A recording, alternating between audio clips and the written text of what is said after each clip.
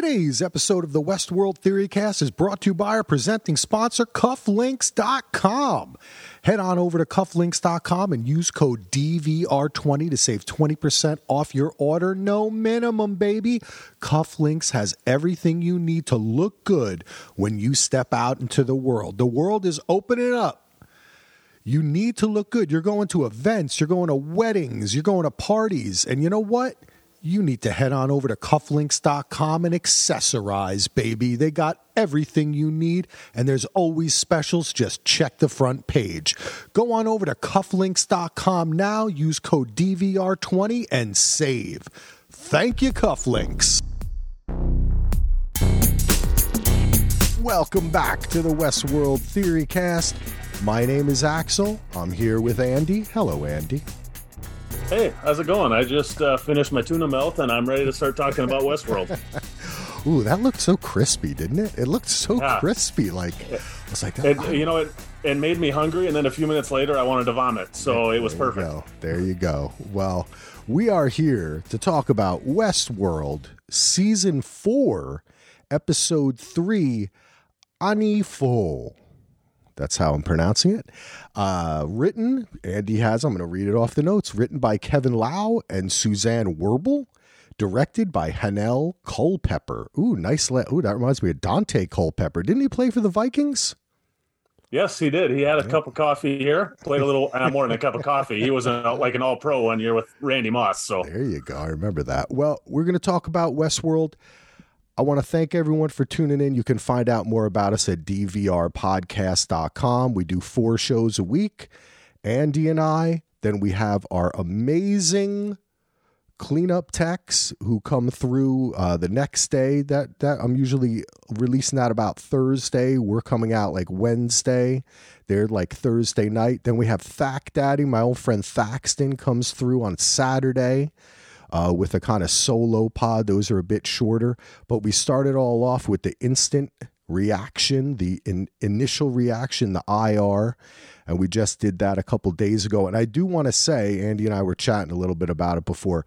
We were having a little bit of audio issues. My mic was a little loud. Justin's was We're going to figure all that out for next week. We know what's up. We're going to get to the bottom of it. We've got some great guests for the IRs coming soon. Hopefully Andy will be a guest at some point. That would be nice. And I hope so too. Yeah, that would be fun. But what an episode. We talked a lot about it. I can't wait to hear what you have to say about this episode, Andy. What were your kind of general feelings 3 episodes in, how this episode fit in, and how you might rank it among the 3? I loved this episode. I think I've liked each episode more in succession as we've gone on. The first 3 episodes have felt more like a return to the Westworld that I fell in love with. I think it's making me not like season 3 more, because I really love this. I love the way they're going. I love the added horror elements. I love how things feel familiar yet different at the same time. I love how there's a lot of mirrors going on, but not quite the mirrors you think. And I don't know. I overall just absolutely love. My only complaint is that I wish it would have been 15 minutes longer. Yeah, this one really crept up on me. Just like I know you're not up to speed, but last night's Better Call Saul, which I turned around, I was like, oh my God, this is only 20 minutes in. And it was 55 minutes into this one too, just went by really quick. And I like the format of the kind of 3 things going on. You know, we had Caleb's wife and kid, we had Caleb and Maeve, and then we had the stuff with Bernard. And that was go ahead. I was going to say quick. Well, you just jarred something for me. The part of why I like this one too is kind of like they used to do this in Lost. After the first couple of episodes of the season, they usually would break off and form into the little teams. Yes. And there's couple different teams here, and I like that aspect. I love the Bernard and Stubbs as a team. I love Caleb and Maeve. This is the most I've liked Caleb since Aaron Paul joined the cast. I thought he was fantastic in this episode. Yeah. We are on the same wavelength here on the Westworld Theorycast, Andy, because I was just going to say, I love the way that they've teamed everyone up, and it's not forced. in the past, some of the teams have been like too many people. I think season 2 at some point, Maeve had a crew of like 8 people following her everywhere. You know, like it was just too much. And then she was able to have a little, you know, she could have interactions with certain people at certain times. But this is like we have like kind of two, and even with like MIB and Shaloris are kind of, even though we're not seeing them together a lot, we're really feeling that, you know? So I really feel, and Maeve and Caleb in particular, I agree with you. And this episode excited me in a way because of Aaron Paul and because of Caleb's character. We had talked about it in the past. I think a couple episodes ago, it was like, why is this guy important? You know what I mean? Like, what's up with him? Right. And I think we're getting to that. We're getting we're getting them mentioning it again, as at the very end of the episode, his daughter says, as you have in the note, she's like, Mommy and me aren't important. She just wants you. Right. So I think that says something. And I'm hoping, I want to start out by asking you this question. The last thing we see is the flies going Caleb. Is that it for him? Is there any coming back from that? Is he now is he going to become a bad guy? Are they using him to perfect? Is he the perfection of this? What do you think is going on with this character? Is this shining episode where he got to have a lot of great lines and do fun stuff and action hero stuff, but now that could be the end? Well, the first thing, the part of the reason what you said about the daughter host saying you're the important one, Mommy and I aren't important, that's the host version saying that. That might be what Hale wants him to know and to make him think that the daughter is not important. True. So I still think the daughter's important. That was one of the things I ran across online the other day, and I think even somebody on the IR mentioned it, was one of the things I mentioned in the first episode, and I think it is maybe coming true, where I said that first scene reminded me of Caleb being Sarah Connor and the daughter being John Connor, basically a role reversal of T2. Mm-hmm. I still think with what we've seen in this episode, there's a high likelihood of that actually coming true. So as far as whether we see Caleb, I don't think Caleb's going to be a bad guy right away. I think, well, I don't know. I don't know how we haven't seen anybody come back from the fly thing that we know of. But I also think that I've got a whole long thing about the flies and what's going on. I think we've talked about this before a little bit too, that I think we're seeing these flies in different ages of their stages of their evolution. Mm-hmm. And this is not the farthest along we've seen this fly technology go. So I think it doesn't necessarily mean he's dead like some of the other ones are, or they might just be using him to control him. I mean, I don't think it's the end of Caleb by any means, but I don't know, man. I mean, I just, unless some of the early, we got confirmation that he's not a host, right? Like there had been some theories, maybe this lighthouse incident that happened. He was, I had also been pushing that theory that I thought Caleb was a host. I'll admit it. I was one of them. Me too. I said it's possible. I mean, they definitely mentioned this lighthouse thing. And then in the second episode where he was like, what happened after? And she's like, we lived our own lives. And it kind of sounded like he was saying something different. There were definitely, I mean, this show does throw out a lot of red herrings, right? Mm-hmm. Like they want us to be, it's a puzzle show. They want us to be picking up the pieces. So we know he's not a host because obviously of what happened in the park, and which also could have been, I don't want to get too pedantic again, but it could have been changed. They are controlling things, but the flies prove it, right? And I still think there's I'm still not going to take off the hybrid theory at some point. I don't think that's likely anymore, but I'm not taking that completely off the table either. I'm going to get there because I think we may have been ahead of ourselves. And if Caleb is going to have a journey towards being something else, we just saw the beginning of it. Because I don't think you can come back from this, bro. I don't think you can come back from flies implanting parasitic, perhaps organisms, perhaps biotech, nanobot type shit. Who knows? I'm thinking with Chalora, she might have wanted it to be organic just to fuck with humans, right? Like use the organic against the organic. So some kind of purity thing, because she seems to be into that. But I don't think he's coming back, man. I'll answer my own question. I think the Caleb we knew and loved is dead. And if he does come back, it's going to have to be Maeve recreating him from her memories or something of that nature. Because I just don't think you could physically come back from Flies on the Brain. I think there's another important part that goes with that, though, is why is he important to Hale? Well, I think we both are thinking the same thing. Which thing is that? The daughter, that his daughter is this character. Yeah, the daughter. Yeah. I still have in the back of my head, though, that ID number that he shares with MIB and the fact that he's never met MIB.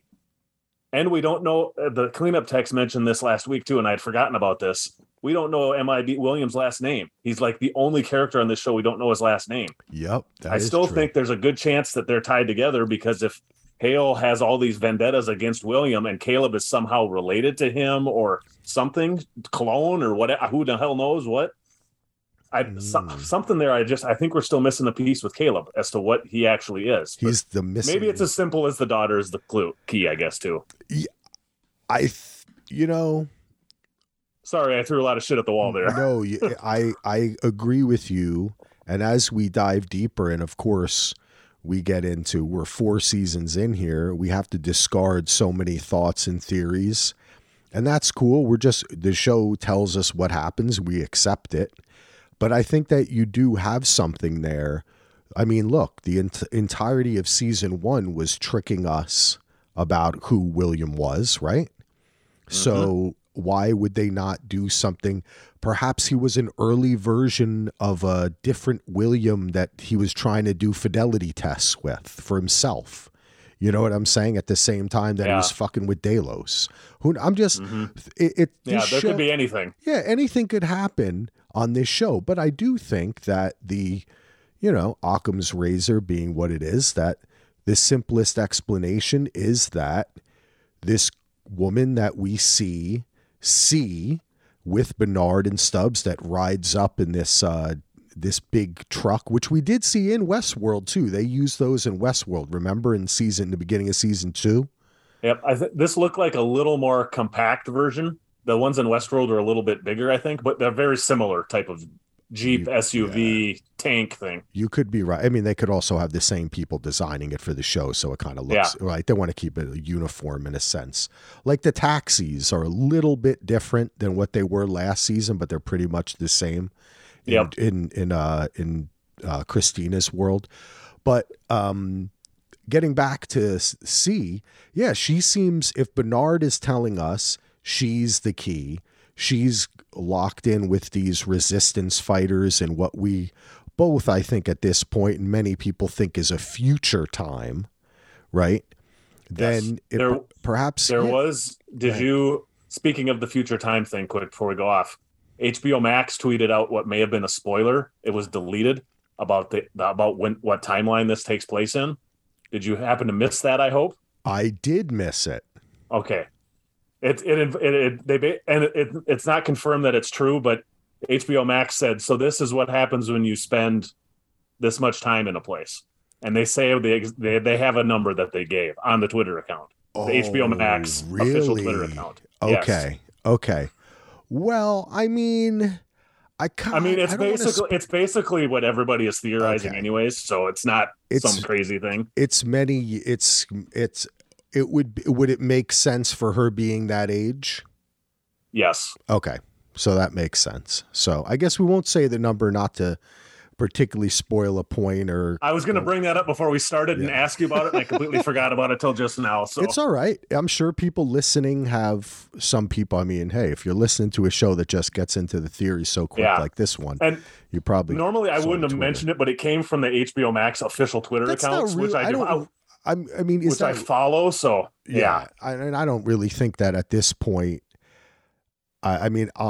Is it a spoiler in a sense? Yes, but I think, is it quite obvious that this is a further time? I think yes as well, I mean, we're dealing with what looks like a post-apocalyptic landscape with a condemned area, which does not exist that we know, at least in the Maeve and Caleb timeline. Or does it? Or that's true. That's true. I've got some. Well, I've had a lot of thoughts about that I had to write stuff down for that when we get to that point. So we'll get to that in a little while, though. You're bringing up something important, which is if this C, right, who we could call older Frankie C, if that is in fact Frankie, then whatever happened after this stuff we're seeing with Maeve and Caleb, we kind of do get a signal that it ain't going their way because Caleb got a bunch of flies in his head. Right? So it's not, so I think it makes sense is what I'm saying. All roads point to that, and to that being her. And I think there's one other possibility that who C could be. Who's that?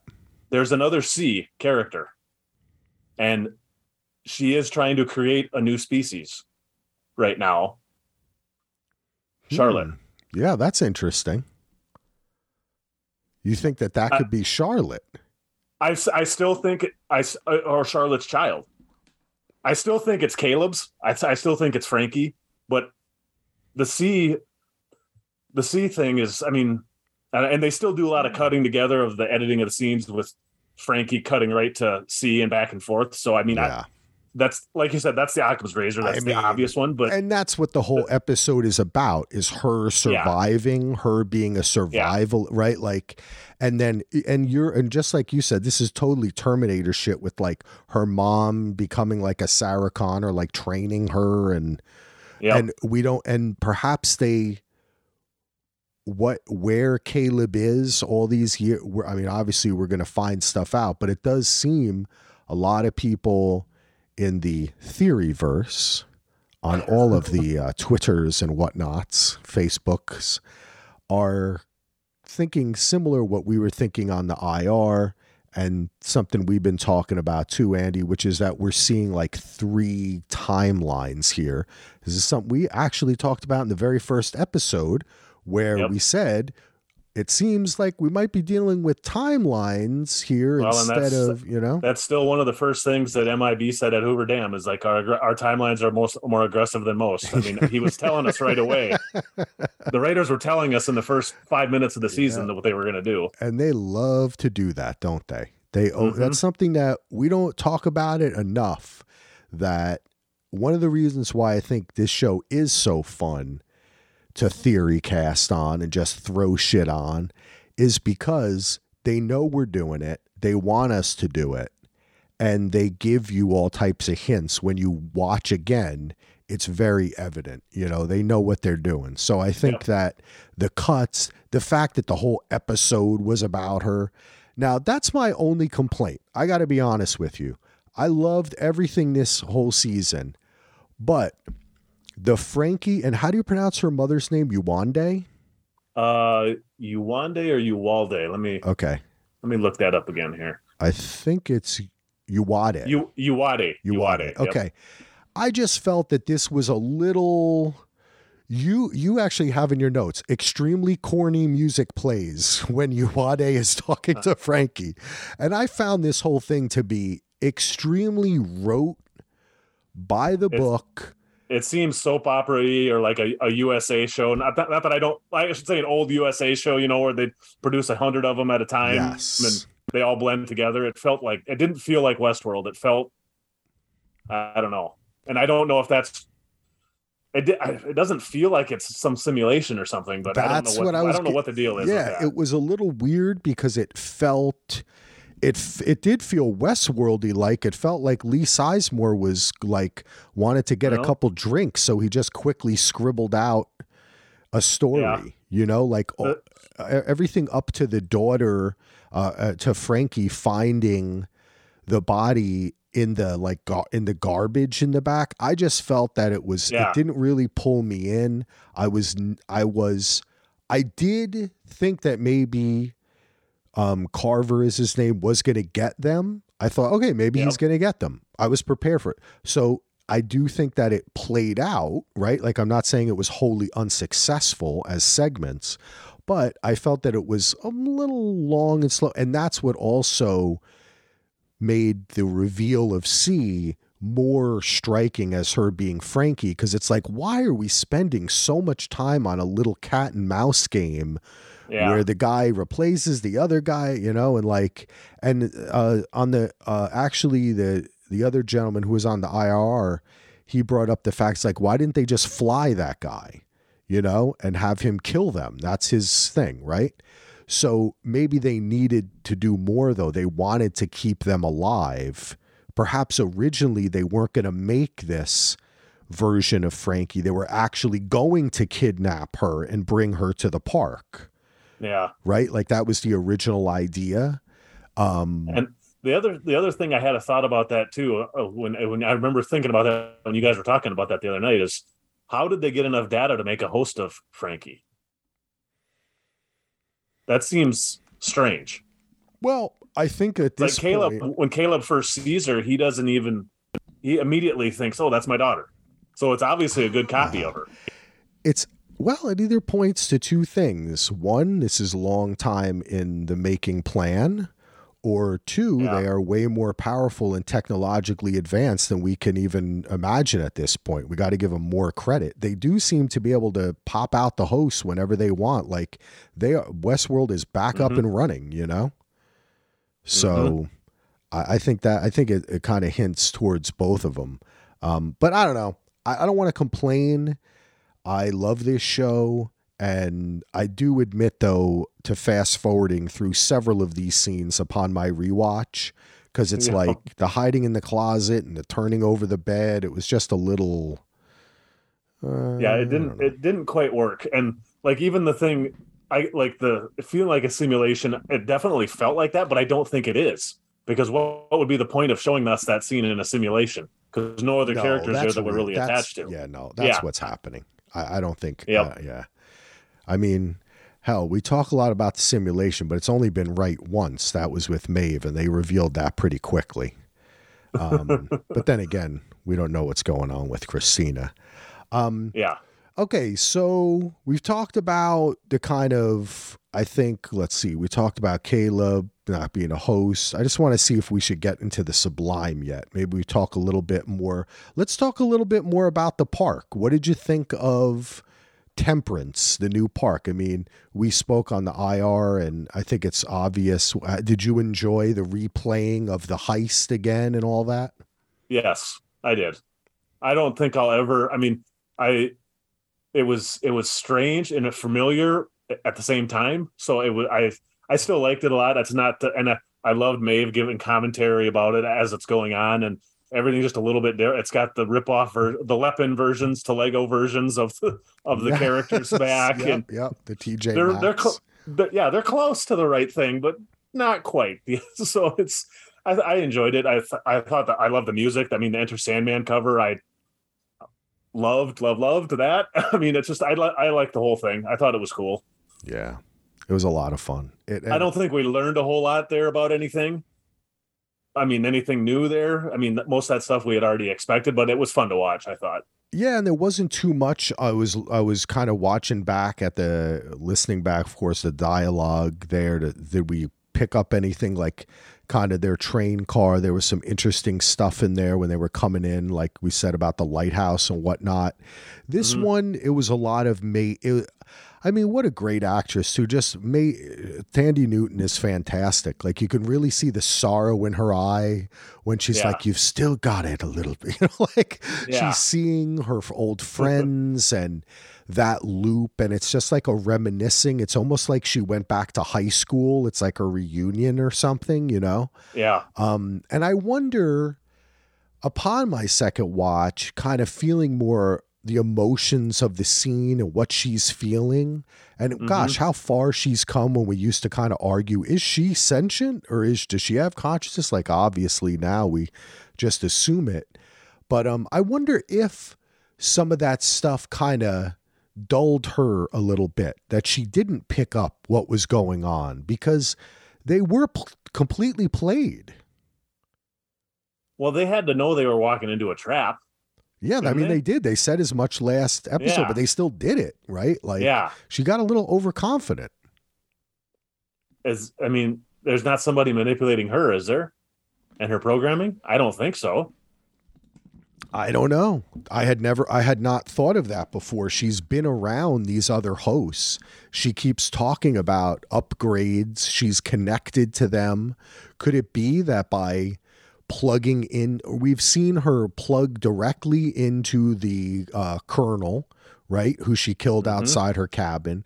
We saw her mind meld with the senator, and she is obviously walking around that park. She hears the noise. She hears the hum that you were one of the first people in the universe to pick up on, Andy. Kudos to you. She hears that hum. So I hadn't thought of that. There's something going on with her. And like what you had mentioned this, I think last week or maybe the week before, I don't remember when we were talking about it. Are the other people getting stronger or is she getting weaker? Yeah. Because she struggles again in this one. And maybe she is getting weaker. I hadn't thought of that. I mean, I thought of it when you said that, and I was interested by it, and it just occurred to me that this would be another argument for the fact that she's possibly getting weaker, not necessarily everybody else is getting stronger. And you know what, Andy?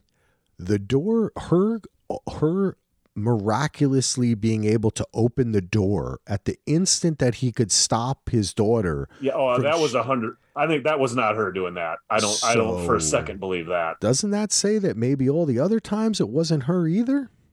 Yeah, it sure could be. You know, even up to the senator freeze all motor functions, it just like it was shutting down anyway, or almost like this is all part of some big plan. Yeah, that's what I'm saying. And, you know, I mean, I think that there's evidence to that. We'll talk about that too when we talk about obviously the Sublime and what Bernard experienced. But I have a couple things that I'd like to talk about. There were some screenshots that I put up on the Facebook page of the trials, and we see the assistant deputy of counterterrorism or whatever he was. Yep. And there's a lot the Navarro. Yeah, Navarro. There's a lot of interesting stuff up on the screen there about what test it is, and it's called Chrysalis. Project Chrysalis. Yeah. Yep. And we also had the Mariposa, which you have translated here is actually Spanish for butterfly. Yep. So yeah, the Butterfly Club and the Mariposa, it basically means the same thing. But also Chrysalis is connected to that. Yeah. But, it's the state that it's changing, right? So I think that speaks to what's going on with the people, right? They're going to become something new after getting out of the chrysalis, right? That's like the cocoon, correct? Isn't it? Correct. So I thought that stuff was kind of, did you find anything else that was interesting about the noise, the hum, or any of that stuff? I mean, I suspect that each one of those little, like there was 6 or 7 distinct, I tried to rewatch a little bit of that after I saw your notes. I tried to rewatch a little bit of it and try and tie. I couldn't quite get it figured out, but it seemed that each sequence of notes might be one advancement on that scale on the screenshot. You can see like stage 1, stage 2, or whatever. I don't have the screenshot right in front of me, but yes, it was active trial group 1, subject actions, Project Chrysalis, infrasound inducted obedience trial, harmonic tone sequence, tone 7, active INST hard prompt. So they were like prompting them. It was very simple. It was just like what we've seen so far with all the flied people is they do an action and then they die. Right? In this sense, they're making them kill themselves. In the other 2 instances, with the senator's wife and with the guy at the Hoover Dam, they elicit that, he asked for the command from William, which is like, you can rest now. And of course the senator's wife charges at Caleb and kind of forces him to kill her. And I wonder too, if it's interesting that we see the DOJ guy being the guy that shoots himself. A guy like that is going to be noticeable if he's missing. So does that mean that when they've done this, they've also replaced that guy in real life? Yes, definitely. Okay. Yeah, I think maybe because it's it makes sense, right? Because they kept alive the senator's wife to test her. They kept this guy alive to test, but they replaced him. Yep. But let's see what else they had. Oh, shout out to Jenny. That guy, I'm just looking at the picture now. Oh, we'll talk about it later. But the helmet with the camera on the head, that's pretty funny. But she put up a post about that. But let me see. Yeah, they have.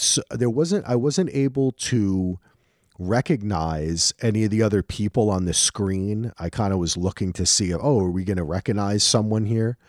But it was interesting the way there's a nice picture of the actual tower-like device that they find there.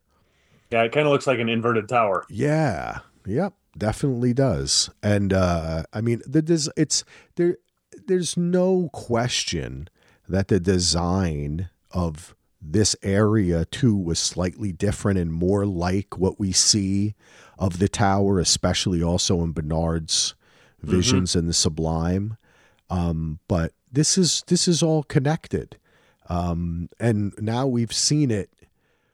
This is like the only thing that crosses all the timelines or, we'll just call them that because it is timelines, right? The tower and this hum is also in Christina's world and it's also here. Well, technically, I don't think we've actually heard this noise in Christina's world. We've just heard characters refer to it. I'm assuming it's the same thing. At least I don't. We've heard the couple hosts, or we've heard the bad date hum, right? But we haven't heard, and maybe that's the new form of this. Yes, yeah. You're right. We're getting obviously a way more. I mean, it's explained right here. It's saying, right? It's telling us what it is. It's using sound, right? And also when Maeve says to Caleb, you can't hear it. So it's a thing that hosts or things under the influence in that realm will hear. Yep. But I find it really, that connection to me is the most interesting thing, is that this exists in Christina's world. Why? What? I don't know. I mean, I have an idea. I put a little post about it. I'd like to hear what you think about it, that somehow Christina is there to learn or overcome or defeat this, like somehow being trained in a world where this exists. Or I don't know, man. Maybe it's just a middle timeline where, because I can see now, I think this episode very kind of gives us a good idea of the whole Caleb, Maeve, Bernard, Tubbs stuff, like that there could be a time jump there, but still, what is going on with Christina? This just I've got more thoughts about Christina, but I've kind of been teasing it this whole time. I've got a big, huge thing that kind of all links together a little bit, and the Christina thing might be a part of it. And I'll wait till we get to some other stuff before I get into that, because it all feeds into each other. But okay. I do think the Christina timeline is the farthest timeline away. I think it's even past Bernard's timeline. Okay. Interesting. Okay. Because I had initially thought it was the middle, but I like that. That's part of it. I'll get to the rest of it when we get to, because I want us to finish this part of the conversation first before I start diving into that, because it's a more of an all-encompassing grand theory. I don't really have much. We can move on to the Sublime stuff. I don't really have much more. I enjoyed the park. We talked a lot on the IR about maybe it's like a little, it's almost, I still, upon the rewatch too, it even like kind of hit me more like this park is like more low rent than Westworld a bit. It just doesn't see it. It's like showing through the seams that it's not really there for the people, for sure. It's GoBots to Transformers. Yes. I mean, it's definitely so. Yeah. And I feel like that's on purpose, because I don't know if I'm mistaken by this, but I did, after the first episode, I went back and I rewatched a lot of the Choloris stuff, and especially when she was in this season and towards the end of last season after she got burned up and shit. And just her attitude, she has that similar Wyatt Dolores attitude when she was fucking with Teddy and just doing whatever she wanted and was kind of mocking people in her actions, right? Using symbols and stuff. I feel like this is what Dolores is doing, and I feel like. Oh, go ahead. She definitely could. I mean, I'm kind of in that same mode. She definitely could just be. She just wants to fuck with the humans. Yes, and that's part of one of the reasons why. I mean, maybe Caleb is related to MIB. Say Caleb is his son or something, and that's why she's important, because she wants to take out MIB's son, just like her daughter was killed.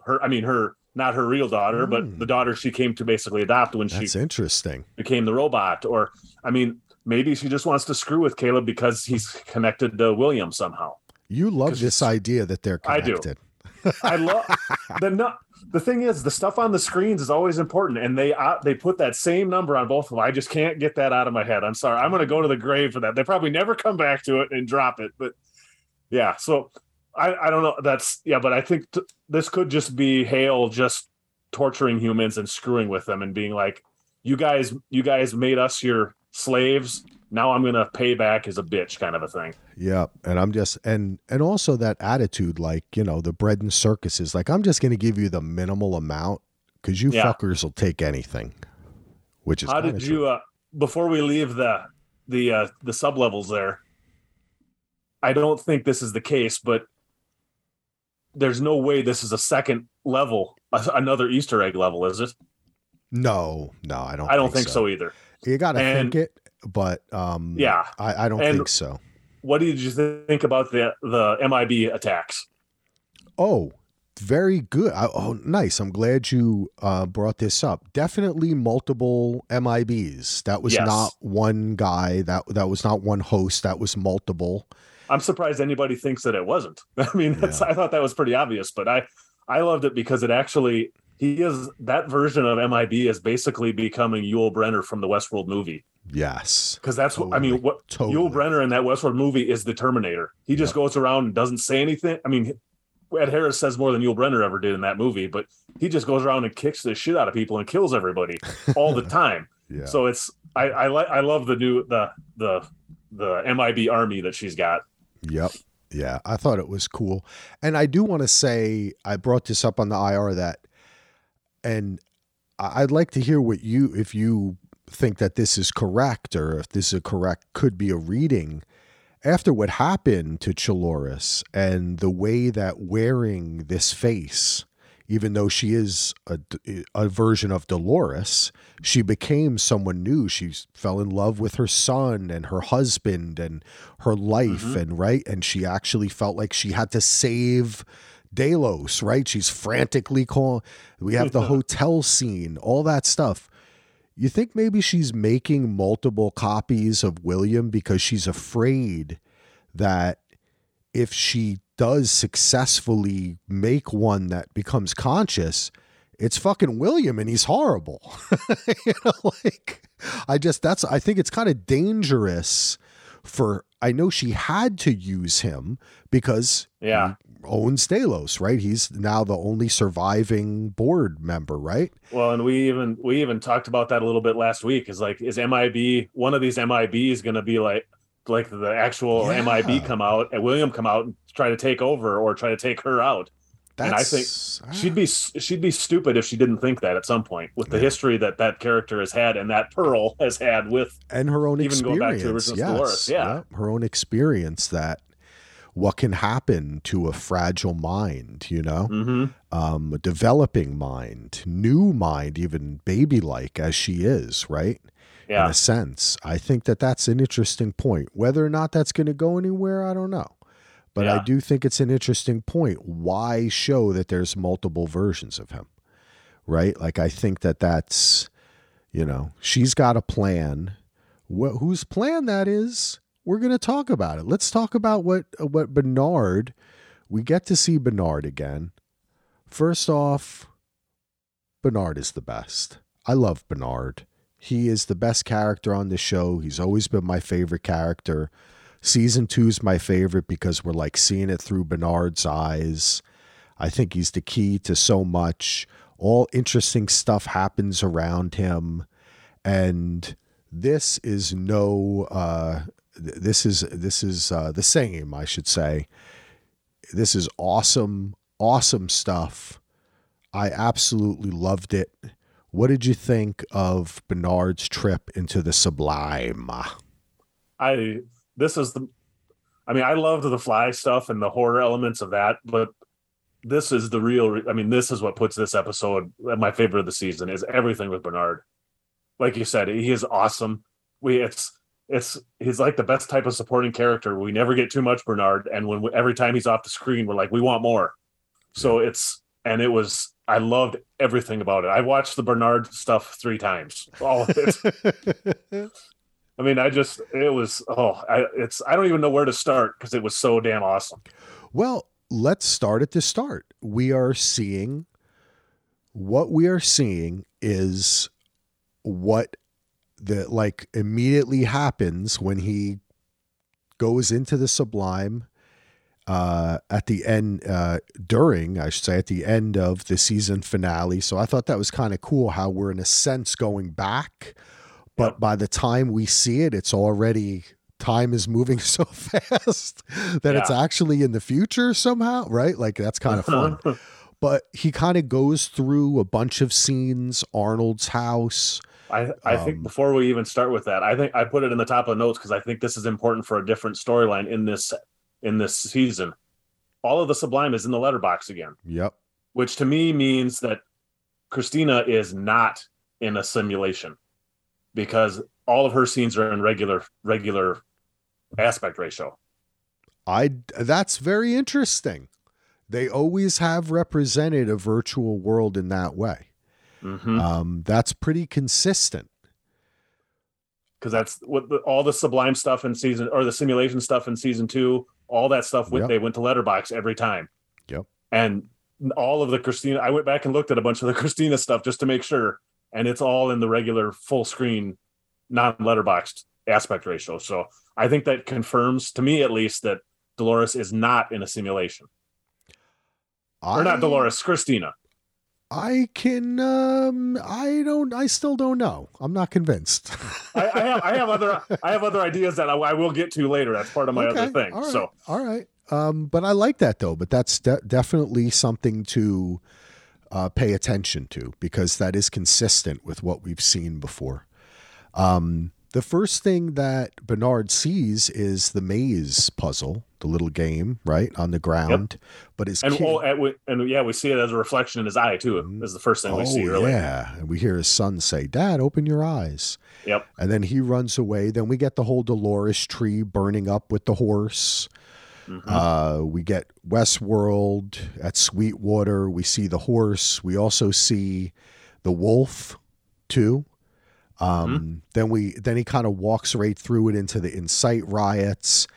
And then we get, and then you had something which I picked up on too, because it kind of looked like Dolores, but it wasn't, which is like a poster of a woman with like black stuff coming out of her eyes and around her. And I thought it was Dolores. Actually, I think it's going up instead of down, right? Like it might. I can't remember exactly. Yeah. I didn't take a screenshot of that. The way it was featured, it seemed to be featured awfully prominently in the middle of the screen. Yep. So I thought it was important to note. Yeah, I saw that too. And it kind of looked like Dolores. It could have been. And then he gets to this tower that we've heard spoken of and that we've seen some drawings and pictures of. I love that design. It reminds me of. There's a great documentary, Rivers and Tides, with this artist Andrew Goldsworthy. And I saw Rivers and Tides in a theater. That's an awesome movie. A girl I was dating was extremely artsy, and it was like, I wanted to go see, I think, X-Men 2, and she wanted to go see Rivers and Tides, and of course we went to see Rivers and Tides. It does remind me of that. Yeah. Yep. It's very much like the stuff he kind of makes. It's kind of cool because it reminded me of the world that Christina's in, where there seems to be a mix of the natural and the technology and the old and the new.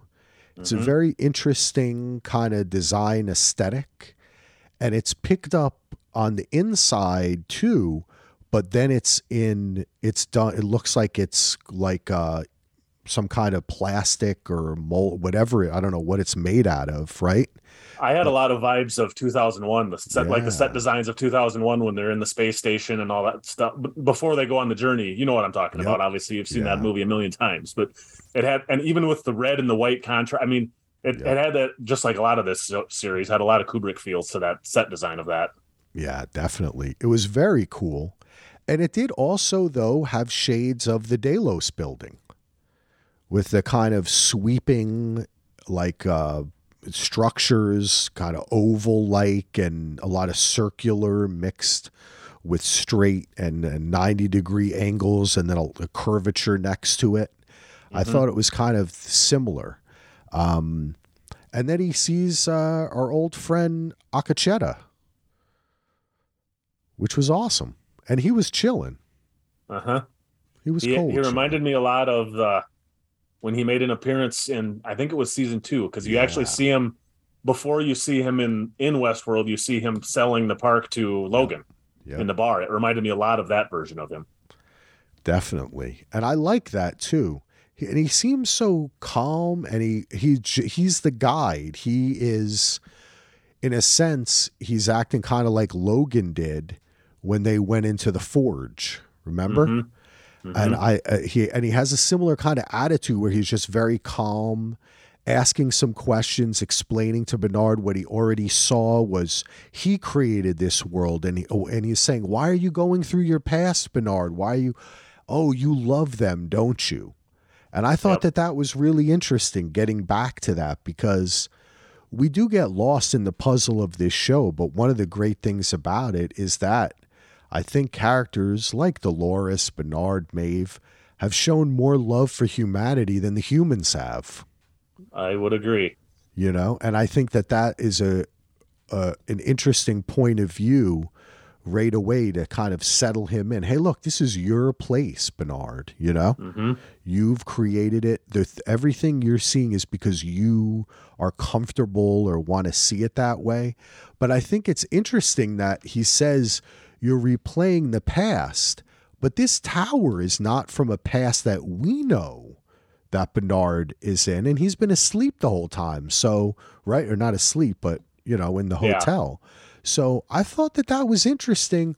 Why was that included? Because it's almost like in the same way that he's granted this, these visions of the Rehoboam-like visions of the future, right? He can see every iteration, as you said, the Doctor Strange or whatever, right? Yeah. I think you or Justin might have said that. Yep. I think both of us actually have said that on different occasions. So, I mean, I guess I just took that as that was the most likely, the most likely path of what was going to happen or something. I guess I didn't think of it any deeper than that, but it is, now that you're saying it, that we haven't seen that yet. Right. That is Why strange. Is it there, Andy? It's in a sense, it points to his precognition before he has it, which points to the fact of like the loop of time, which is that of course, as soon as he entered the Sublime, that he has all that information, right? Yeah, there is no time. Yeah, you download it instantaneously. Yeah. So I think that but it's interesting to me that that's the steps, right? The steps are Arnold to kind of Dolores. You see like the massacre, whichever massacre, it could have been one of many at Westworld, into the Incite riots, and then into the tower. And that's where he has the discussion with him. So is this, I just am kind of thinking like there's so many symbols here with the white horse and the wolves, and we've seen them before. Is this tower somehow going to be something that Bernard, it's not against him. It's a place of comfort. It's a place where he feels he wants to be there, right? He created these places.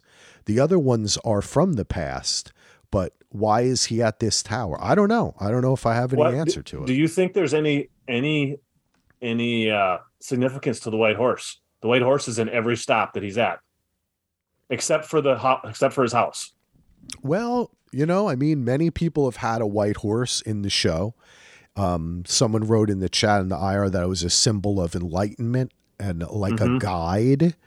Well, I got the feeling it was a guide, and this goes back to the whole, is there a giant plan being laid there? Is there a piece of somebody we know in the Sublime? And that's what the White Horse is representing, guiding him through these places. Is Ford, right? Ford, I think if it was Ford, it would be the Greyhound, because Ford was signified as the Greyhound a couple times in the past. But could it be Dolores, like the same Dolores that allowed Bernard to live? It could be. I don't know. I think it's that like White Horse was featured way too much to not be important, I thought. And it is. I mean, that's Dolores's horse, right? Like, I mean, that's what I think of first. Many people have had it, but I think of Dolores in the blue outfit. Yeah, that's my first. Horse. That was my first image too. When I saw the White Horse, I'm like, oh, Dolores's horse. And then you have like the tree. It's like maybe the tree burns, but she's in the horse now.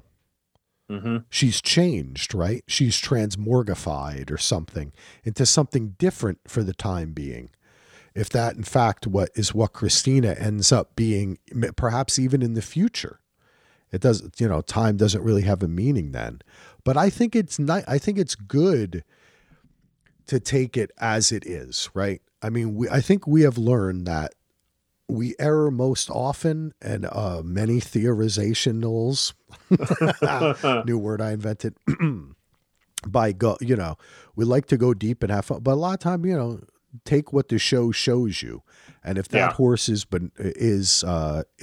Dolores, it led him there to have this conversation.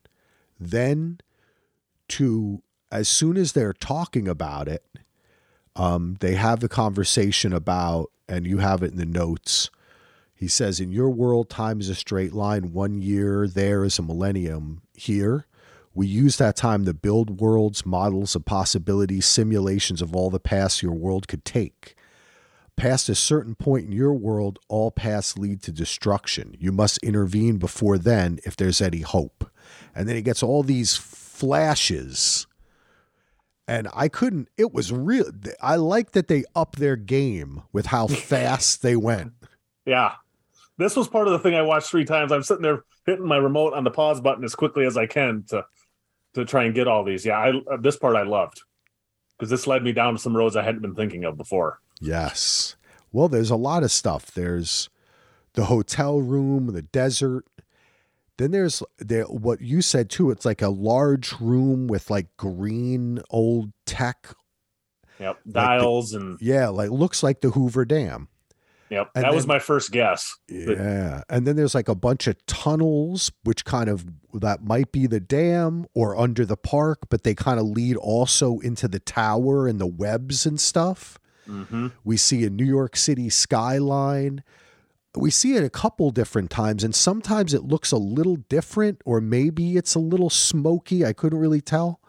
Yeah. We see Sweetwater. We see Temperance. Deserted, right? Yep, it's deserted and it's aged. It looks like it's been abandoned. Mm-hmm. Then we see some of those Delos riot that's the one where they're like red in the white. Yep, the big red bots. Yep. Yeah, that flashes a couple times. We see the diner again. And there's a weird shot that you picked on too, where like someone's reaching or something's in it looks like almost the sand is kind of caving in and like a bug comes out, like a beetle or something. A lot of crazy stuff. I don't know. What do you think? Well, the thing that's the most interesting is the Temperance, the deserted and aged one, I think. And that's also part of my thing that I'm going to talk about here. We're almost to the point where I want to talk about it. So talk about it, Andy. Just do it, baby. Okay. Because it goes with the condemned lands and the park and all that, and what's a park and what isn't. Now, I've just kind of been fleshing this out a little bit tonight, so it's not completely fine-tuned yet, but the condemned lands, I think, are where the Temperance Park is. Wherever that park is, that's where it is. I think Bernard and Stubbs are in the future, obviously, 20, 30 years, whatever it is. And I think Frankie is Caleb's daughter. That's part of why I think that too. Before I saw that thing that HBO tweeted, I was already on this line of thinking anyways. And in the flash, we see the abandoned Temperance. And one of the things that Bernard says to C is that, and the other not mercenaries, freedom fighters or whatever they are, said, what you want is buried in the sand. Well, I think that's we've seen tons of references to season 1 and mirrors of season 1. I think that's a reference to season 1 as well. If you remember, Escalante, the spot where the white church was buried in the sand, and because it was used for beta testing. Yes.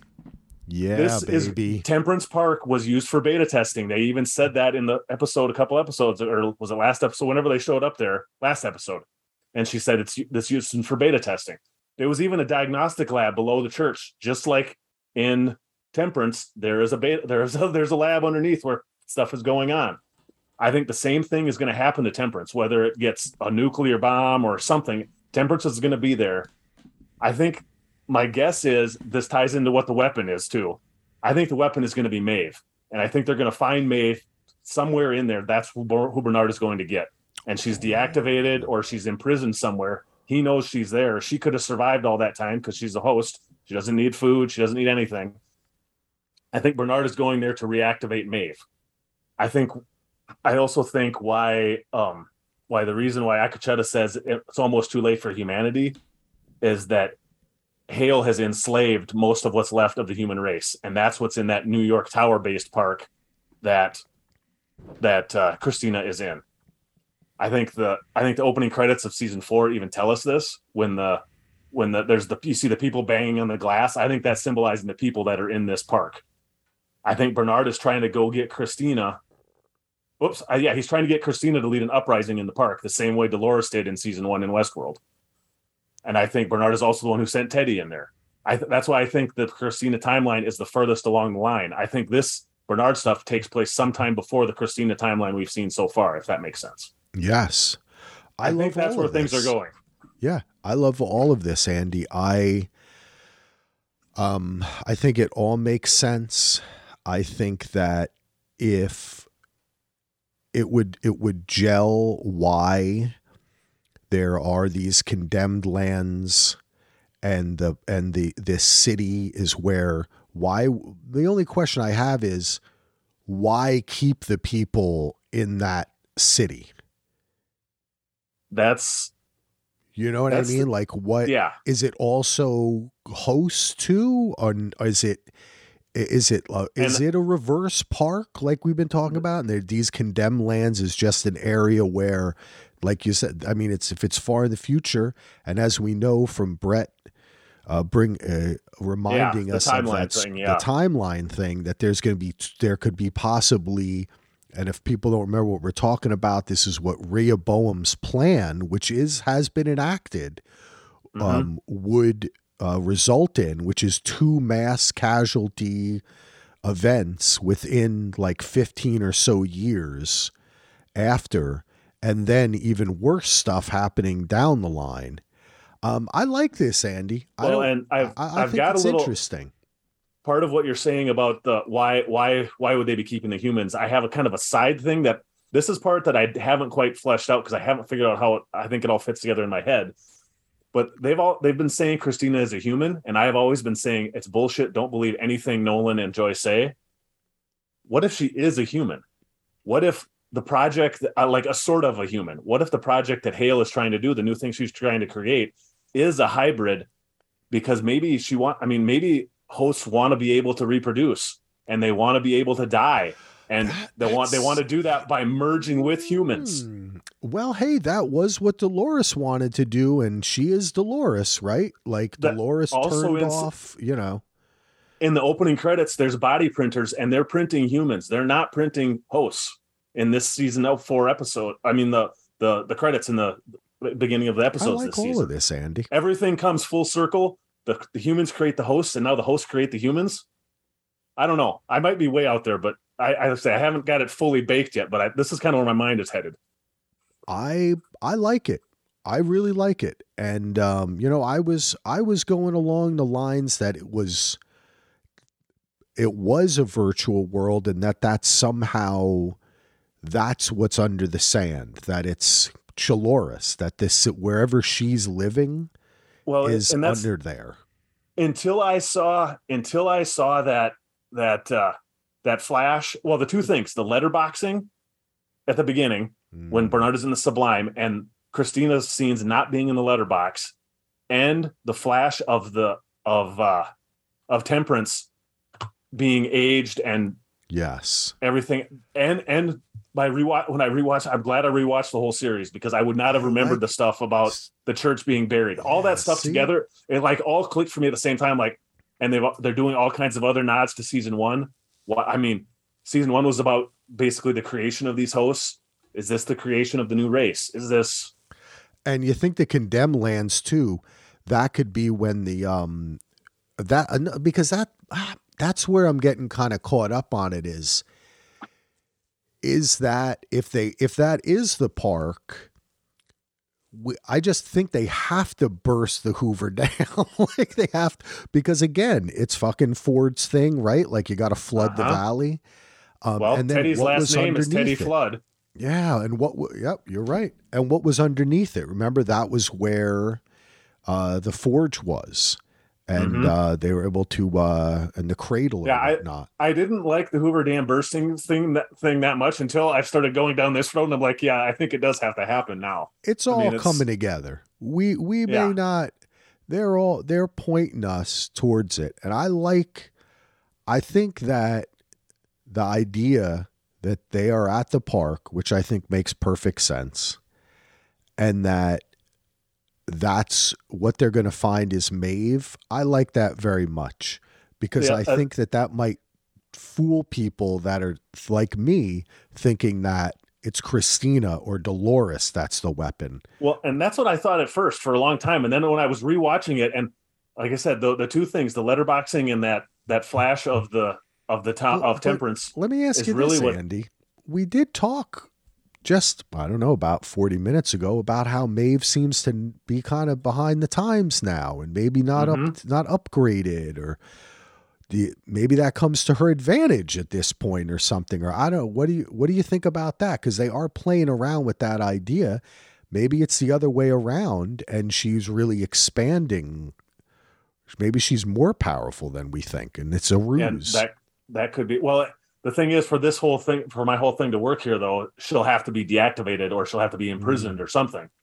So in order for that to happen, she either has to beat up against somebody even stronger than she is, or that could happen right quick. Yeah. Caleb just got flied. What the fuck's going to happen to her? There's got to be something coming for her right away, right? And the other thing I was going to mention too, that I had in my notes about this too, is that it would also make sense in the way that Dolores was the first host, Christina be the first host hybrid, whatever. Definitely.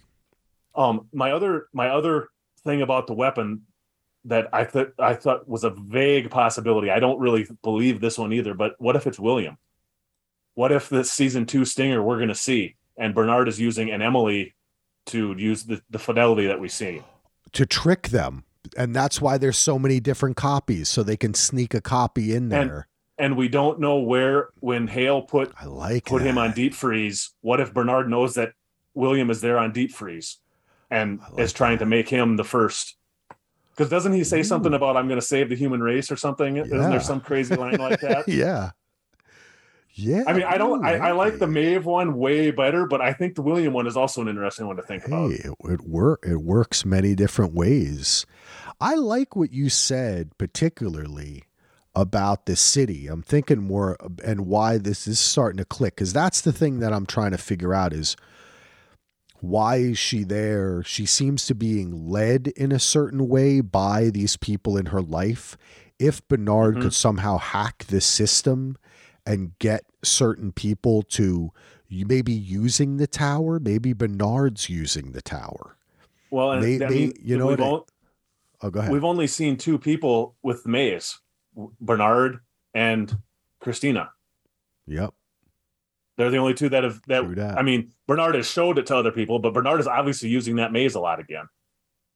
I mean, I think a lot of it would, how he could hack. That's why I think that's further down the line. I love that idea though, because isn't that a great reveal that all of a sudden, like, we see Teddy again, or we get involved in a story, and then all of a sudden we just hear, "Hello, Christina," and she turns around, and she's like, there's a recognition. There's a scene too where right after Bernard wakes up, and he goes into the bathroom and sends Stubbs outside to go get the shovel. What was Bernard? And Bernard was in there for a few seconds. What was he doing there? I mean, there's a time where he could have gotten Teddy out somehow. I don't know how that would have happened, but that's interesting. That's an interesting. Well, yeah, we don't know what he brought with him in his brain too, right? Like, yeah. But talk about upgrades. Bernard definitely got an upgrade. You got that right. When he came out of that, he was the strongest Bernard we've ever seen in this show. Remember, and he can control. I think you mentioned it on the IR. He can control the Terminator mode now. He doesn't need the button and like when he whips it takes the chain off and whips them, and then with Stubbs listening to Call Me eating. I love that scene. It was but great. Also just think about Bernard's journey from the first being like not even knowing he was a host to being basically malfunctioning all of season 2 to last season, where his like, as I've repeatedly said, he never became the foil. He just kind of bounced around and then went to get William and then went over here. Like, what the fuck was he doing? Right? Like, he was always kind of walking around with like looking at his feet and adjusting his glasses all the time. He doesn't even wear the glasses anymore. Now he walks with a purpose. And exactly. He is definitely upgraded, working towards a purpose, and he wants to save humanity. I mean, I feel I think we both agree that underlying all of this is Ford's plan, Dolores's plan. There is a point at which he's talking to Acacheta, or no, he's talking to Stubbs, and he says something like, "Things are going the way they should," right? Mm-hmm. Or wait, what is it maybe it's when he's talking to Acacheta that he says something like, "Things are progressing in that direction," or there's a. I think, you know what? I actually have. Well, I think this is the quote you're looking for. In the Sublime, I saw all the worlds that might have been and all the worlds that could come. Most of them end in disaster, but if I can trigger a certain series of events, then we have a small chance of making it. We are still on the right track. Yeah, and that he says that to Stubbs. And I think, go ahead. Sorry. I think that's in reference not just to the information that he got from the Sublime, but in reference to the Rehoboam plan, Dolores's plan, whatever was set in motion, even going as far back as I think that I need to go back and watch some of what Ford said towards the end of the season. Because especially when he was talking, that last part when he talks to Dolores, because I think that there is a bit of that in there that you'll see. That I can't remember exactly what he says about you'll see many things, and you'll, God, but he basically makes reference to the fact that she'll be fighting herself, right? Yep. That it may. In order to achieve, there has to be that cornerstone, that pain, right? That they can build a new society can be built off of.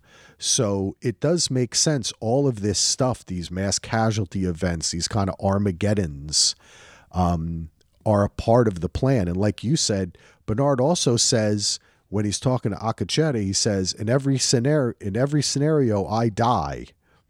Yep. But then he's in almost every scenario, he says. Almost, or I thought he said every. Well, yeah, he says that, and Acacheta says almost. He says you won't die if you stay here. No, there's I maybe I should go back and watch it again. But he says not all. You still have time, and that's when he says. That's when he gives him the line. You must intervene past a certain point. It all leads to destruction. Yeah, no, I think we might just be a different. I might have misunderstood you. No, I I think understand what you're saying. I understand what you're saying, but I think yeah, that is in reference. He gives a glimmer of hope after Bernard says that. Maybe it's possible we are picking it apart, but I think I should watch it again. I could be wrong, but my I guess impression. I thought what it was that he could still save humanity, but if he goes, he dies. If he stays in the sublime, he lives. That's what I thought Akacheta said, but I could be wrong on that too. But that was what I took it to mean. But I don't have the heavy duty notes on that little part, so I don't know for sure. I could be wrong as well. I can't remember every single line of dialogue, but I do. But I do remember. That's why I write everything down, because my memory is shit. So well, I do remember though, while I was watching it, thinking to myself, okay, does this mean that Bernard is going to die? Because it happened while I was rewatching it. I remember he said it, and then I thought that Akacheta came back at him and said, "Not all of them," something along that line. Because I think that in the notes, this might be transposed. I thought that the past a certain point happened after, when they were looking at this, after he's looking at the city burn. Mm-hmm. Because I think what we're seeing here is, and even if he does say die, there's obviously, Westworld has always had this theme that, just like what William says, I have to break you to make you stronger, right? Yep. The cornerstone, the event that creates the consciousness that you build upon, right? This pain. And if we transpose that from an individual into a society, what Akacheta and Bernard are talking about could have many different meanings, right? Yeah. Like I can't take it at its plainest, because you have to go a little bit deeper, and when you do that, you realize that they could just be talking in kind of metaphor, that this world has to burn to rise again. When you take into the other things that they've always said about you don't die until or you're always alive until the last person that dies remembers, or the last person that remembers you dies, and that I'm butchering the hell out of that quote, but you know what no one's ever really dead in Westworld, so yep. And then either is this world. I think I have to say, it's really fun that they're just going to go to a post-apocalyptic, after a whole season, almost half a season of the world falling apart. Then it kind of, you see, oh, you know what? It kind of fell apart, but it's kind of back together 7-8 years later. But then guess what? It continues and it's going to fall apart again. And I think that they are kind of teaching us this lesson. And I think there is a lot of birth and a cycle that goes on, the loop, right? It's not just the hosts that are in it. That's what I think Rehoboam brought to the show, which was the brilliant part of season 3. That idea of this long range and of looking at all the possibilities. I think it's interesting too that that's what they're doing there in the Sublime, and because when it was first presented to us, right, and they all walked into it, it seemed like they're just going to kind of live in a digital, a Westworld, right? Like something they recognize, but because they have so much time and they can do all this different stuff, they found all this information. And it points to the Westworld Immortality Project, all the data that is in there. It has to be greater than Rehoboam, right? Because in a sense, it's not the same thing. Rehoboam had all these different iterations of what could happen. But in order for it to happen, it had to manipulate human beings, right? Yeah, and it also needed the base data, and it's running projections all the time and running analytics. But even though the Sublime kind of became that, though, I think. Well, that's the interesting thing, is that because they even said that we've been spending. Akacheta even says something like we've been running simulations and we've been running possibilities of what's going to happen. So the Sublime is actually doing the same thing that Rehoboam did. Well, that's what I'm trying to delve into. Is it really doing the same thing that Rehoboam did? Because what Rehoboam did is project out to get to a certain place, and the place it wanted to get to was a place where humanity went past all this destruction. In essence, Sirach and his brother wanted to do the same thing that Bernard is saying. He wanted to save humanity. But the way they went about doing it was to take all the deviants out, and also manipulate all the people in the world. But Bernard doesn't seem to be doing that. He said, if I can trigger a certain sequence. So it's like he is kind of fucking with shit, but perhaps he's giving it a little bit more of its, letting it run the course a little bit more. He's not taking any players off the field. Yeah, it's where Rehoboam was taking the bad players and pulling them off the court, and manipulating everyone else at the same time. So I think I like what you're saying. I can't figure out the right way to put it, but me neither, Andy. I'm trying to work my way through it. Is it the same thing or isn't it? I don't know. Well, what do people think? I wonder. I think it is, but I think it's a better version of it. It's like the second like the improved version, because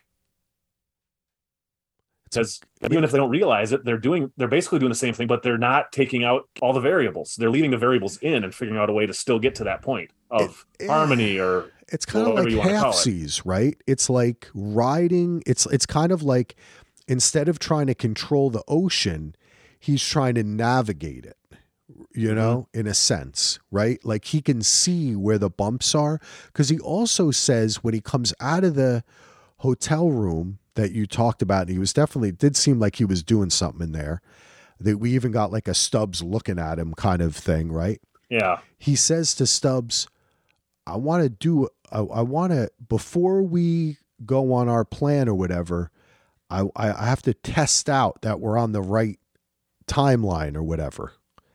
Yeah. And is that test what happened at the diner and then meeting C? It's that's what I find interesting. How long does the test, like he says, hey, we seem to be on the right one, and then they have the joke about what happens if I ordered pancakes or whatever, right? Or am I gonna, there's a funny line there. I had one of them, so if I ordered a BLT right now, we'd be fucked. Yeah. And I kind of took it as like, it's almost like he is, I'm sure you remember these books. It's almost like a choose your own adventure book, except he's read the entire book. So he knows which choice does which. So like one of the things he does, like one of the things when it first comes out is Stubbs makes the joke about the, you didn't even bring a snow globe. And then Bernard immediately says, okay, I've already eliminated half the possibilities. So he can already throw half of those out that he knows those aren't going to happen. Yeah. So he's literally just every little Bernard has memorized, has all that data and knows every single permutation of what's going to happen. So he can, I guess that's how I know he can or how he's guiding it. I think is that he knows what everything is already. So it's, I don't know. It's being a prophet that he knows exactly what's going to happen. But that's the question: does he? Is it only up to a certain point? Because usually in these situations, it gets to a point, because we both read and watched a lot of science fiction, where he goes, I knew everything that was going to happen up to this point now, because this is the point where you make a decision. And that can only happen outside of what's happening, because it's happening now. We're in the now finally. And is he gonna have knowledge of what happens if he's gone? That's the thing. It's interesting. I don't know. I mean, they're going to show us more of this, and the philosophical ideas and ramifications are interesting to me. But I wonder if they will ever make a reference to, okay, like maybe I was surprised that Stubbs didn't say to him, what are you, Rehoboam now? Or so, you know what I mean? Like kind of make a joke about it, because I like to see what the differentiate, how they're saying that, because is the immortality data, the park data, all the people, right? The entities within the sublime, that's what everybody wants. That's what MIB wants. That's what Chaloris wants. But they seem to want it for a different reason, or did they? Was it because it is the ultimate predictor, that the way in which Rehoboam was flawed, this is not? So that's what I just wonder if they're going to make a distinction like that. I just kind of think about it, because we have seen flashes of Rehoboam-like things. So I feel like we're going to hear about Rehoboam again this season. Or some variation of it. There's some big AI or something. Twice. Actually, you know what? I think shout out to Grandpa James, #1 listener. What's up? He sent me some stuff on Facebook, and it was some pictures that he screen grabbed, and it looks like a different Rehoboam type thing going on. Yeah, he says a new Rehoboam. I think it's in some of these flashes where it looks, but it looks like it's almost contained in the tower or something. So it's interesting stuff. So, I mean, I definitely think that we're going to get to that again, because I could see a person who's watching this show saying to themselves, well, hey, isn't this just what Rehoboam did? Isn't this what Sirach was doing? But there's a difference, I feel. And I feel like the difference also is because it's Bernard, right? Like, that maybe that consciousness has a difference to it in the way that Sirach was just being taken over and dictated by this machine. Bernard is kind of going at it a different way with love. Maybe that's the difference. It could be. I don't know. Baby. Yeah, there's that. I hope that we don't go a bunch more episodes without seeing Bernard again. Oh, I hope not to, man. Did you have anything else? We kind of talked about everything. We were going to talk a little bit about the trailer if you want, or I don't know if you had anything else to say about this episode. I have one more thing that's just, and it might be nothing, because this has happened to this character before, where he gets into a weird situation and all of a sudden he's fine. Stubbs. The last time we saw Stubbs in season 3, I wrote this down because I went back and watched it yesterday when I was doing the notes. The last time we saw him, this is the conversation they have. Here's Bernard. He says, the cold should slow. He's dumping ice into the bathtub. The cold should slow down any necrotic effects until I can patch you up. Stubbs says, you got anything to drink with that? I'm bleeding out, drinking shitty booze, and you're literally going to let me rot. It's come full circle. Bernard says, you're a good friend, Stubbs. And he says, fuck you, Bernard. And then that's the last we see of him. We open this episode and he is sitting there fully dressed. There's no necrosis going on. He looks like he is healed up 100%. Yeah. Bernard has been out the whole time. Is this just kind of like the thing where when he gets kidnapped by the Ghost Nation and then he just shows up again later? I mean, is this like one of those you killed Kenny kind of things from South Park where he just shows up and nobody says anything? I think that's just Stubbs, man. He figured it out. He fucking figured it out, bro. He's lesser Hemsworth. He's now the greatest Hemsworth in my mind. That's what I'm going to call him. Hemsworth the Great. We talked about this a couple weeks ago, and I did go on a side mission. I can confirm Chris Hemsworth is still the greatest Hemsworth. I saw Thor: Love and Thunder, but there also is a cameo from Luke Hemsworth in it, and he is awesome in Thor: Love and Thunder. But anyways, so I hope they don't. I hope they just leave it like that, because I don't want another big reveal with Stubbs. I love that character now. I hope there's nothing sinister that happened with him or somebody else is controlling him. I don't hope that, so I'm not even going to theorize about it. Yeah. I think that's just, though I will say, I would totally be up for a 6-episode limited series called like Stubbs and Bernie. No, just Stubbs by himself. Oh, that's right, because it's like Weekend at Bernie's where he's just dead, right? Yeah, Stubbs and Bernie. I like that. Decades at Bernie's or something. Yeah, it's just perfect. And his first, I'm trying to think of something. Ashley's Adventures or something like that, where He just hangs out in the desert, and then like for like maybe one whole episode, he's just like figuring out how to like make a basketball net or something, like stuff like that, like Mando type shit, Yeah. where it's like a little lesson each episode, but it's just Ashley Stubbs doing his own thing for however many years. And then at the every episode starts out where he just walks in and says, "Morning, Bernard." And then every episode ends where he just opens up the door and says, "Good night, Bernard." And Bernard's just sitting there on the bed. Yeah, that would be perfect. I like it. There was a couple other cool things I liked about that scene. It's part of why you can tell it has been a while.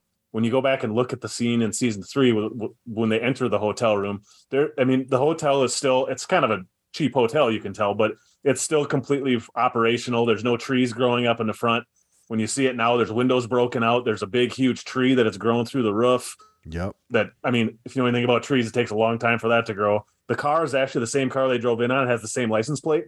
So it is the same car. I freeze framed that as well.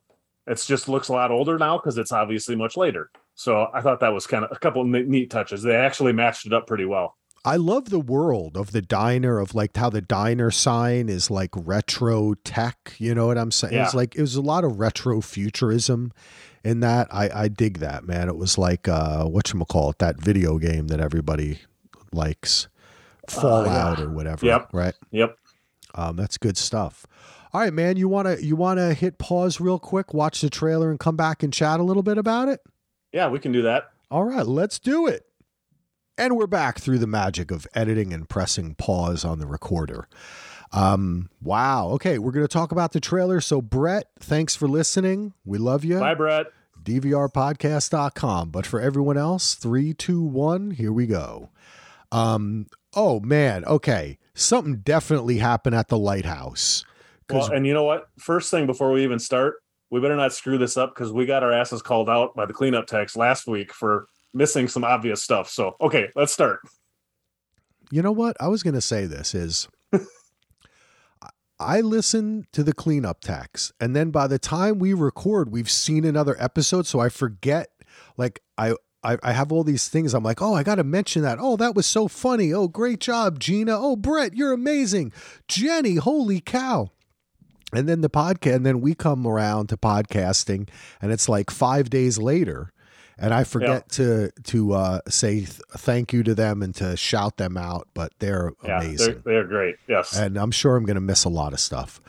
But now I know where Grandpa James. I think those earlier images I was talking about were actually from Ness. Yeah, the Rehoboam looking thing, and but that's okay because we have seen a little bit of that before. But yeah, man, we see Caleb on the ground again, and he gets turned, and he's having a gun on Maeve and talking more to interesting. Chaloris. We see a brain scan of his. It looks like there's something in his brain. I think that looks like that looks very interesting. What did they put that there, or was it there already? Could it be that he is immune to the flies? Maybe I'm wrong. That would be interesting because. And I think one of the things he said, and sometimes they edit these things to make you fool you, but it looks like he's talking to Maeve saying, "What did you do to me?" But it also seems like he's having a conversation with Hale at the same time. So. It does. Interesting stuff, man. We see a bit of everyone too, don't we? Yes. So I hope this is a kind of coming together in a sense, like uniting our. We did see Christina right away because we see I'm assuming that means Teddy's coming back because we see it looks like a lipstick thing or something rolling on the floor. It looks like the replica of the can rolling. Yeah, we saw that. I don't know why because I didn't see the original trailer. They may have shown us that before. I don't know. I think this was when the original trailer came out, not the coming this season trailer, but like the before the season trailer. Yeah, I know. I've seen that. I've seen the image of that happen before. So I'm assuming that means we're going to see Teddy again, and obviously see Christina and the roommate. And some weird stuff with the roommate. Like it looks like Christina's painting is like messed up. Like she had drawn like an X through it or something. And her roommate looks kind of shocked.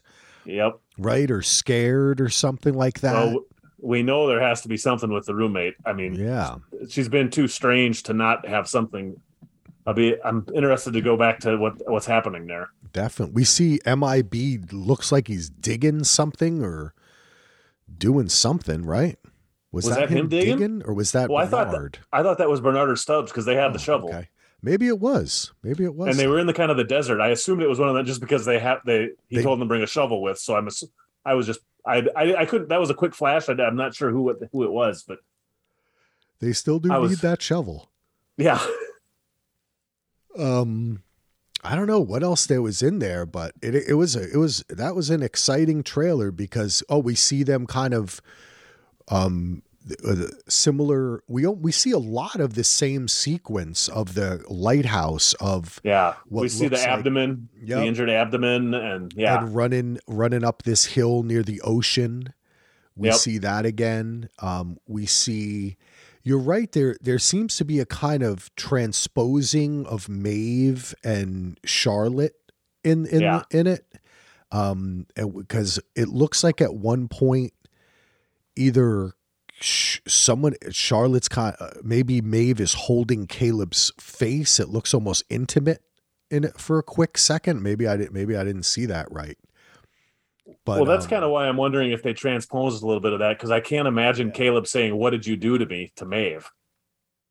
No, I think that was to Charlotta.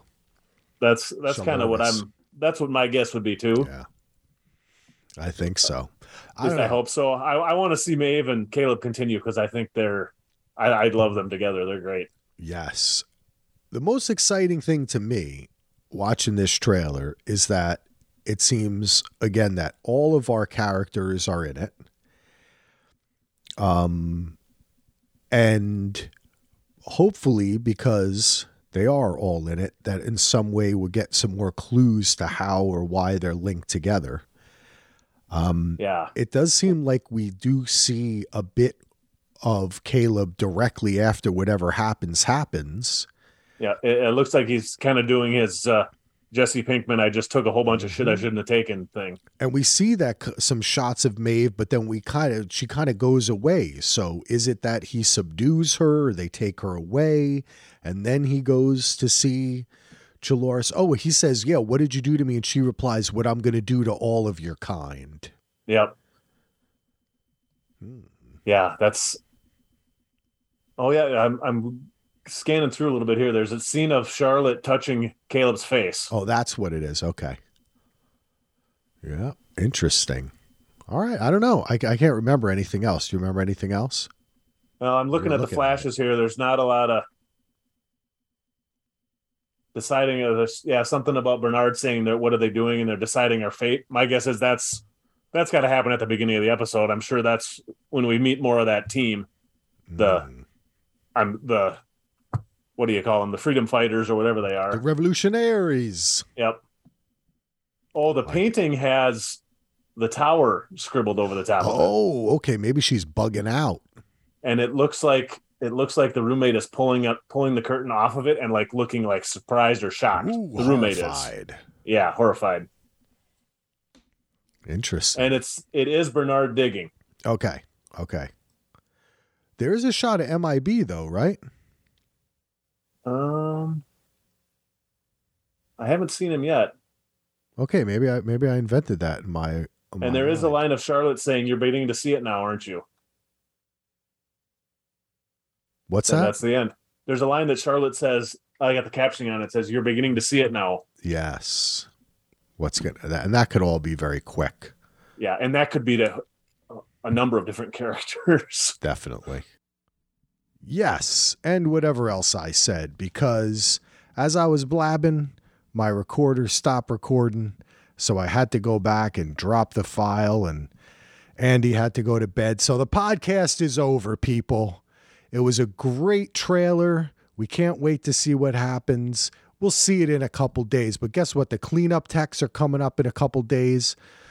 Gina, Jenny, and Brett. Then we got Thax, and then we'll be back with the IR again this weekend. So thanks for listening. DVRpodcast.com. Westworld, baby. Gotta love it. Peace.